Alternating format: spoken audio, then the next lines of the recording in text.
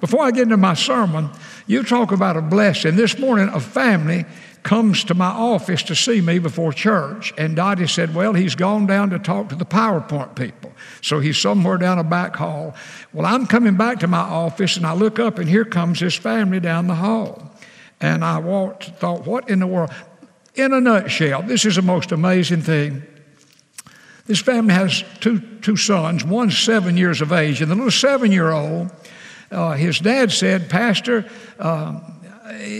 our son here has something to give you to give to the church. And what he gave me this envelope, and it has hurricane relief, and then it has out here $341. And he said he wants to give this to you to turn in to send to the people who need help down in Louisiana that are going through such a difficult time. And I asked him, I said, how did you get $341 as a 7-year-old boy? And listen to this. He set him up a lemonade stand, and his mother and grandmother baked some cookies, and they sold lemonade and cookies. Now, folks, number one, that young man's going to grow up to be a great entrepreneur. Wouldn't you say that? But what a testimony. And I just said to myself, what a blessing to see parents teaching their little children about tithing, about giving, and about helping other people. And so, I knew this was going to be a great service before I ever got out here because I was so excited over seeing that wonderful, blessed thing. Well, here's what I believe. I really believe deep down, all of us want to do the will of the Lord in our lives. I do. Easier said than done. Would we agree with that? Because there's a problem. And that problem is our flesh is seemingly always in warfare with the Spirit. And there's this tug of war that goes on when we become a Christian. Even though we have the Holy Spirit living in us, we still have that flesh nature. Now, we might not say much about it publicly, but we all know we do. The Apostle Paul, in his letter to the Romans, he had much to say about it. He said this, he said, what I want to do is not what I do. What I do not want to do, it seems like that's oftentimes what I do. What he's talking about this battle between the flesh and the Spirit. Daily, you and I deal with that over and over and over. And sometimes old flesh wins out. Hopefully, most of the time, Spirit wins out. But either way, here's what I believe. Deep inside, all of us want to live our lives in the will of God. In other words, we want to live our lives pleasing God. How to live pleasing God. That's your desire. That's my desire. We know we don't always measure up. We know we don't always do it. But God knows our heart. And you know your heart. And most of us in this room, without a question in my mind, deep down in our heart, we just want to live our life in the will of God. Now, when we talk about the will of God, the encouraging thing to me is many things in life knowing the will of God is very, very easy. You may not think of it that way, but it's true. You say, how is that so? Well, number one, God gave you a brain. God gave you a brain. And your brain could look at many things and say, now, if I did that, that would not be in the will of God. Or if I did not do that, well, then that would not. We have minds. We have brains. You don't have to get your Bible out to figure out everything. God gave us all a brain. But not only do we have a brain to know the will of God, better, we have the Bible. We all have the Bible. We've been talking about it these Wednesday nights. Now, I heard what John said. He guaranteed that this would be the last Wednesday night on the translations. Now, let me say this, and then I've got to remember where I left off in this sermon. Okay. He and I meet on Tuesday afternoons. And I bring what I have, and he has what he has, and we put it together. Now, he made that statement. He has no idea what I'm bringing Tuesday afternoon. our intention, could it be said this way? We intend to finish this week. Now, what he did not say, and I asked him, I said, did you forget about the handout? He said, yes, I did. John has put together everything. It's about 8 or 10 pages when it's typed up this week, and we're going to hand it out Wednesday night. So all this information that we've given out over these past 2 Wednesday nights, and this Wednesday night is probably the most practical at all. There are 2 or 3 things that I want to kind of throw in this Wednesday night, and I do think we finish. I hope you can be present. But be that as it may, what is the value of all this? The value is God's given us a Bible. When the Bible speaks, God speaks, and the Bible clearly teaches us things that are the will of God. For example, we have the 10 Commandments. Well, I mean, they're just, black ink on white paper. We have 10 things. Some we are not to do. Some we are to do. It's clear as a bell. Not only that, we have the Sermon on the Mount over in the New Testament, Matthew chapters 5, 6, and 7. If you talk about a practical portion of Scripture, it's God's will that you and I are salt and light as we live our life every day. That's the will of God. The Bible's very clear. The Bible says we're to pray. The Bible in the Sermon on the Mount talks about forgiveness. The Bible talks about not judging other people. So you have 3 chapters in the Gospel of Matthew that just are filled with things that are the will of God. And then we have these other books in the New Testament. And in these books, there are some verses and passages that say, literally, this is the will of God. I mean, those words are there in black ink on white paper. And it's exciting to me, for example. It's the will of God that people be saved. The Bible says God's not willing that any should perish. So it's God's will. Jesus came into the world to save sinners. That is the will of God. The Bible is, it is God's will that we not be conformed to this world. In Romans chapter 12, you can read those first 2 verses and you'll encounter the words, for this is the will of God, that we not let the world conform us to their standard. Boy, listen, we've never needed to hear that more than we do in this day and time. We are going down a track at an unprecedented speed, just in contrary to about everything God's Word teaches. And oh my gracious, well, we have the Bible, and we're not going to let laws that are passed say this is right when it's wrong. God says what is right, and it'll always be right till Jesus comes. But the fact of the matter is, it's the will of God we not be conformed to the world. The Bible says it's the will of God that Christians be filled with the Spirit. The Bible says be not drunk with wine, but be filled with the Spirit. That's the will of God. It is the will of God that Christians submit to governing authorities. In fact, the Bible is just crystal clear about that. It even has the words, for this is the will of God. Now, if our government authorities, they may make a ruling that opposes what God teaches, that's a different matter. But I'm saying to you as Christian people, whatever government authority it is, the Word of God says it's His will that we obey those authorities. Now, this morning, I want us to think about something the Bible clearly says is the will of God that is mentioned seldom. Sadly so, mentioned seldom. In evangelical churches, I've grown up in a Baptist church.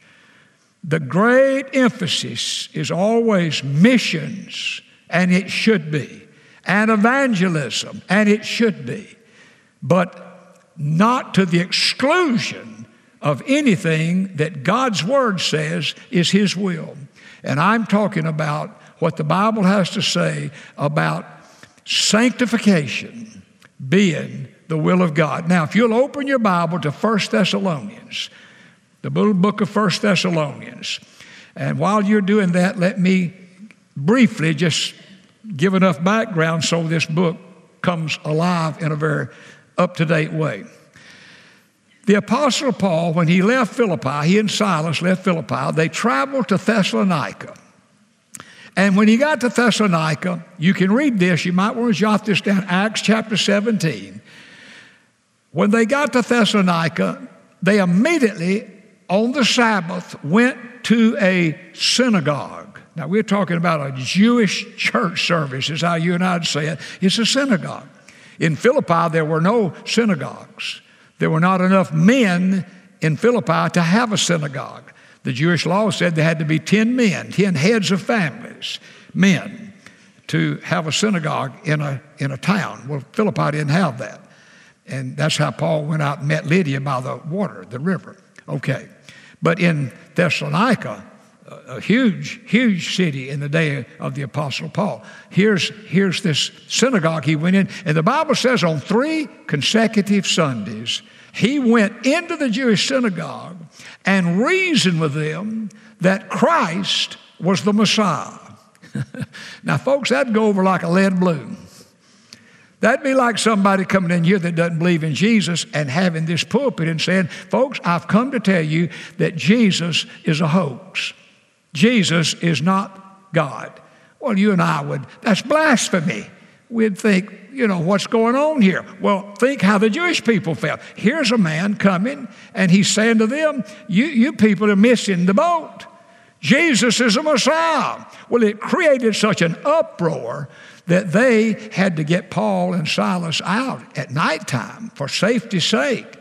But while he was there, probably maybe 4 months, possibly 6, some say, he started a church, and the church flourished. It grew. People were coming to Christ. And he travels on then to Athens and then to Corinth. And while in Corinth, he writes a letter. Timothy's back pastoring this church. And he writes a letter, number 1, to encourage the people. Folks, Christians need to be encouraged. Is that not true? We all do. Well, that's why he wrote this letter. And then he wanted to express his love to them. And then he wanted to emphasize the return of Christ. In the book of 1 Thessalonians, in chapter 4, you have a great section of Scripture on the return of Christ. And then he wanted to say, because of the return of Christ, his coming should have a practical effect and impact on your life living now. And all that letter is what we have here in these little books, 1st and 2nd Thessalonians. Now, we are looking in 1 Thessalonians chapter number 4, and we pick up in the part of the letter where he's talking about the practical effect that the promised return of Christ should have on and in the life of believers. So let's just read a little scripture. In 1 Thessalonians chapter 4, it says, finally then, brethren, we urge and exhort in the Lord Jesus that you should abound more and more, just as you receive from us, how you ought to walk and to please God. Literally, how you ought to live in a way to please God. So he's saying, look, because of what's going to happen, you need to be living in a way that pleases God. He said, for you know what commandment we gave you through the Lord Jesus. Verse 3, for this is the will of God, your sanctification. Now here it is in the Bible. Here it is. It's God's will. What? Sanctification. And then Paul knew they needed to experience sanctification in many areas, but it's interesting. He zeroes in on the sexual area, the moral purity area. And I believe the reason he did that was he knew that if they could win in this area, they could have victory in every area. So let's see what he had to say. He said, this is the will of God, your sanctification, that you should abstain from sexual immorality. He started with sexual purity. That each of you should know how to possess his own vessel, his body, in sanctification and honor, and not in passion of lust like the Gentiles who do not know God. Now, Gentiles here is used in a spiritual sense, talking about people that are not believers. That no one should take advantage and defraud his brother in this matter, because the Lord is the avenger of all such, as we also forewarned you and testified. For God did not call us to uncleanness, but to holiness. Therefore, he who rejects this does not reject man, but God. Paul's saying this is not something I'm advising you would be good. This is what God says, who has also given us his Holy Spirit. You see, sexual impurity is not just a mistake. No. Think it through. Think it through. Sexual impurity is worship of pleasure over worship of God. Now, if you take your bulletin, and I took mine, and you're going to have to really print small. They didn't leave much writing room, and the reason they didn't, the pastor wrote too long a paragraph, is what they said. But anyway, have you ever noticed everybody blames the pastor? Have you noticed that? But anyway, here's what I wish you'd write down. This is key. Look at it. Worship of pleasure over God. Whatever the pleasure is, it matters not, is like a blocked artery, and it hinders the process of sanctification. Now think about that. Worship of pleasure over God. Now here, he zeroed in on sexual purity, but this applies to everything. Worship of pleasure over God, whatever the pleasure. What does it do? Well, look at it. It's like a blocked artery. It hinders the process of sanctification. We live in a day where pleasure has become the God. It really has. It's just this pleasure. And all pleasure is not evil, but all pleasure is evil when you worship a pleasure, whatever it is, over worship of God. And so this is what the Apostle Paul is saying. He was saying it to them so long ago, but it applies to us today in such a real way. Now here's a situation. When a person becomes a Christian, think in your life when you became a Christian, 3 things happened instantaneously to you. And the Bible calls one of those things regeneration. And what that big old word simply means, it means that God imparts new life in you.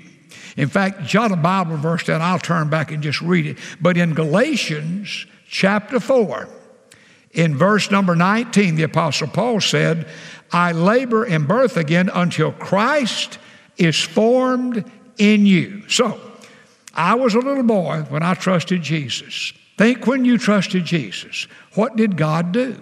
Well, at the moment you transferred your trust and your good life and your good works, and you transferred that trust over into Jesus and his work on the cross, shedding his blood to pay for your sins. The moment you did that, here's what happened. Instantly, God imparted new life into you. And the Bible calls that regeneration. Now, a second thing that happened to you when you became a Christian was what the Bible calls justification. That's another of these big old long Bible words. And all that word really means is that God at that moment looked at all of your sins committed as forgiven. It's just like as though they never had happened. That's what justification is. And then a third thing happened. And the third thing is, the Bible calls it adoption. That just simply means, you read in the Bible, it means you became a member of the family of God. Now here's the picture I want you to get. The moment you trusted Jesus, instantaneously, these 3 things took place in your life. Regeneration, justification, and adoption. Now, having said that, those 3, regeneration, justification, adoption, they occur at the beginning of our Christian life. And they'll put that on the screen. The remainder of your Christian life, the Bible calls sanctification. Now let's think about that just quickly a moment. I'll just take my illustration, but you make your own illustration. I became a Christian when I was I was in my sevens. I was a 7-year-old boy, maybe about 7 and a half. I'll just round off, say 7 years old. So now that means, as a little boy, and I didn't understand the word regeneration, justification, sanctification. I just knew God was speaking to my little heart. I gave all of me that I knew to all of God I knew. I've never doubted that. But the point is, 3 things happened to me. Now, think when you became a Christian. Now, you may not know the day, date, and hour, but think of when at that time in your life you feel like, I know I made things right with God. I settled things with God. Okay, here's what happened. When you transferred faith in yourself to your trust and faith in Jesus, God imparted new life in you. God looked at your past sins and saw them all as forgiven, just as though they'd never happened. And He adopted you into His family. All that happened. Now, in my case, for 73 more years, and still ticking to the glory of God, I've been out here on this journey the Bible calls sanctification.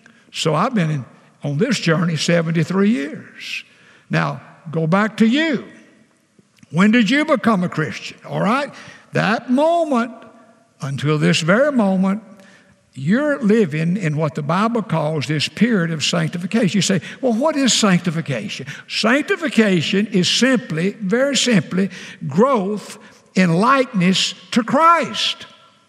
It's a big old word, but that's what it means. It's just growth in likeness to Christ. It's a beautiful thing, and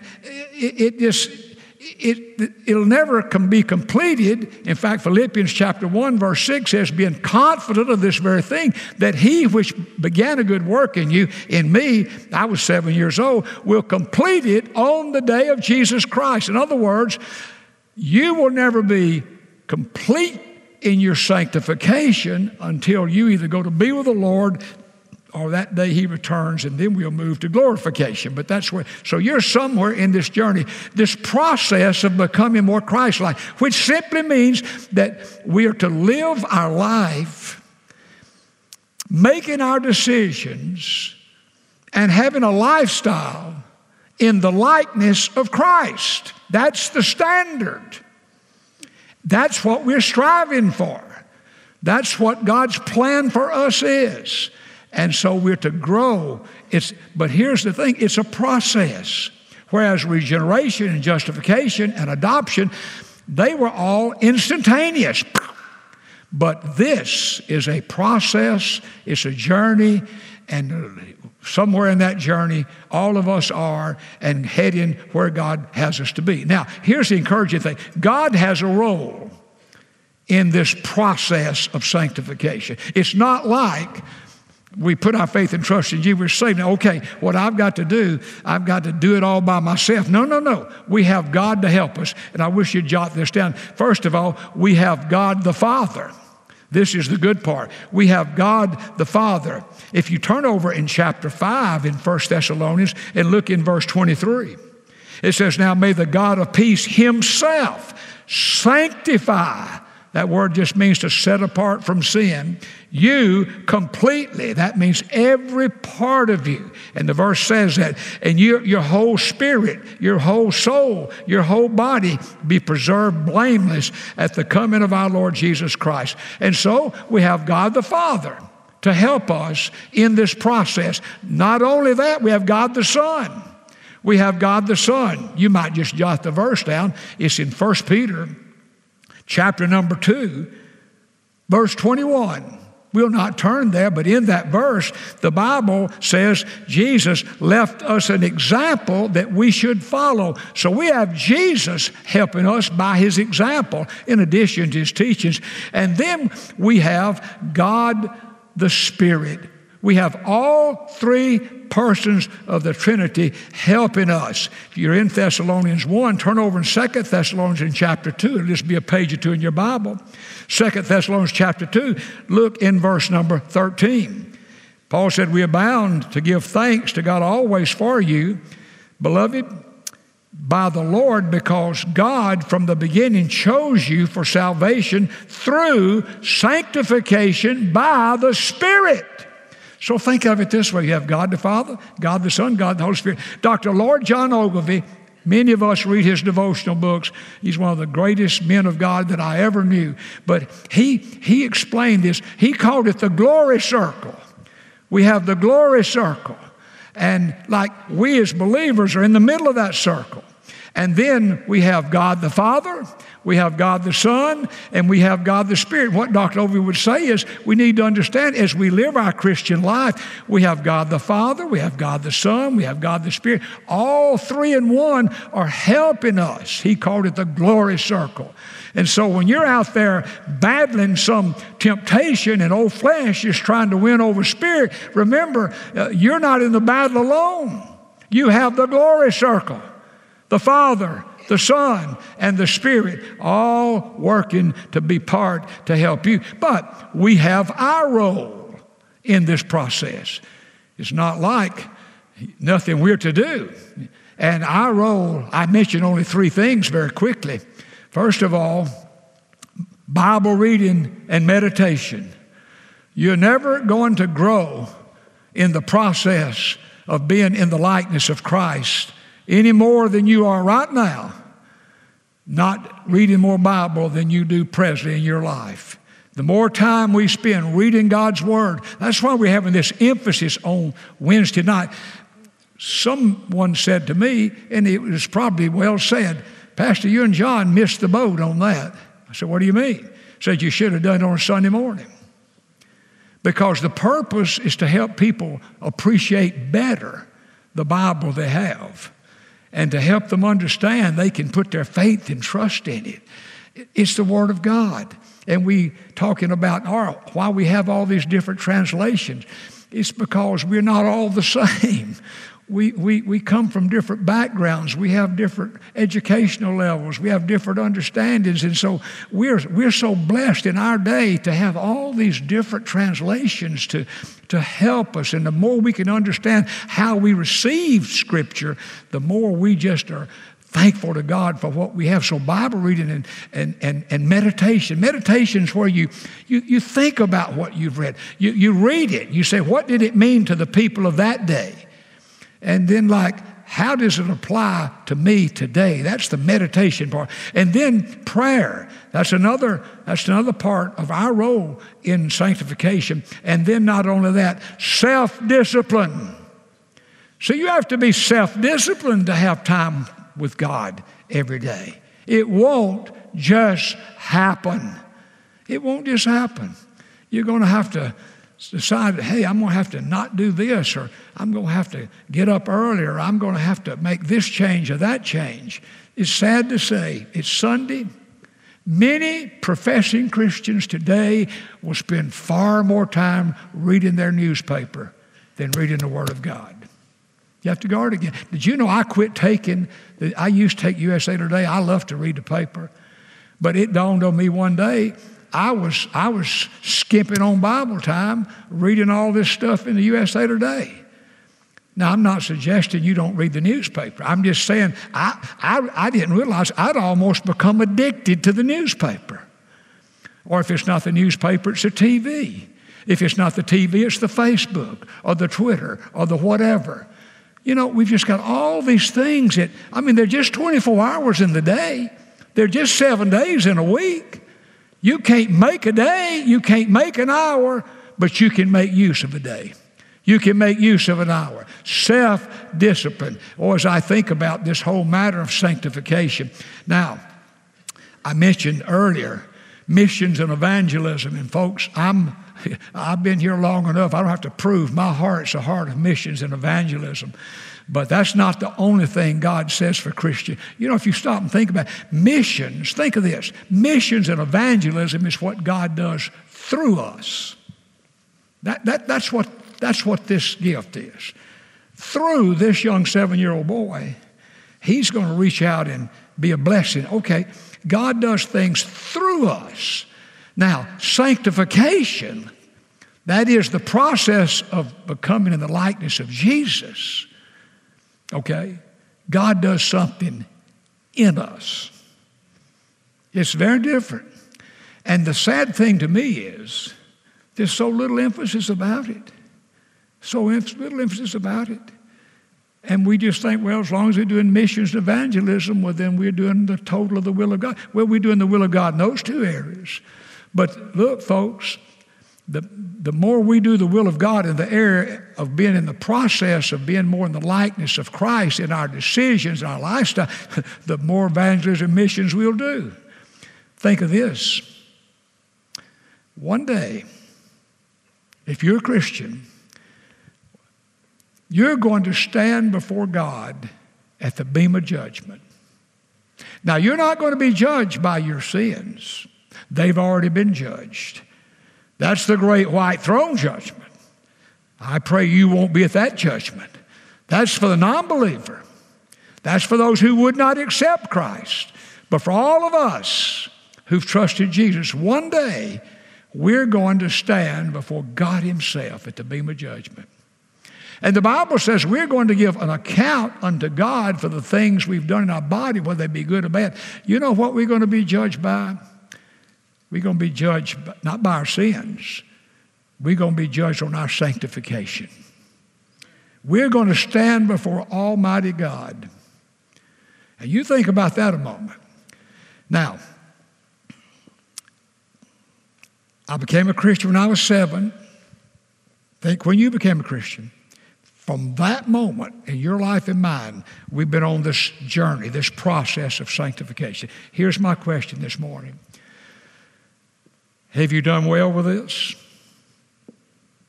Are you growing in likeness of Christ? Do your decisions and does your lifestyle, is it one that Jesus left an example? Now, here's what I know. All of us would say, no, not as much as it should be. And you know what the devil will do? He'll dump a pile of guilt because none of us are there yet. Could I have an amen to that? No. So we feel bad about ourselves. Well, look, here's what we need to do this morning. Let's just draw a line in the sand and admit to God, 73 years I've been this journey, and I'm a long way, God, from where I know I should be. But I can't redo my 73 years, God. So I'm going to ask you to forgive me where I've not been self-disciplined, where I've not read my Bible, where I've not meditated, where my decisions have not been what they should have been, where my lifestyle's not been what it should have been. Look, folks, all of us could fill up a big old bucket of that, a barrel. But let's just take that big old bucket and barrel this morning and just put it on the blood of Jesus and ask God to forgive us. But look, you know, God forgives when there's repentance. And repentance means a person changes. And that's this line in the sand we're going to draw this morning. And say, okay, God, I repent of all that. And God, repentance means, and you know if it's real, and here's how God knows it's real. Hey, you know it's real. God gave you a brain. It's real when you change and say, beginning today, God, with a glory circle helping me, God the Father, God the Son, God the Holy Spirit, I'm going to do my part. And for however long I have left on this earth, God, in this process of sanctification, God, I'm asking you to help me live and be more in the likeness of Jesus, that my decisions and my lifestyle be in the will of God. And I don't do it alone, God. I'm asking you to help, but I'm promising you this morning, God, I'm making a commitment to you. I'm going to do my part, and I know you'll do your part. Now, I'm going to give you a chance to do that. Number 2, quickly, others today, there may be in this room, or you may be watching, you would say, you know, maybe this is my problem. I've been wanting to do better, but somehow I just can't get over the hump. It may be that God's never imparted new life into you. You see, some today need to trust Jesus. Invite Him to come into your life and forgive you of your sins.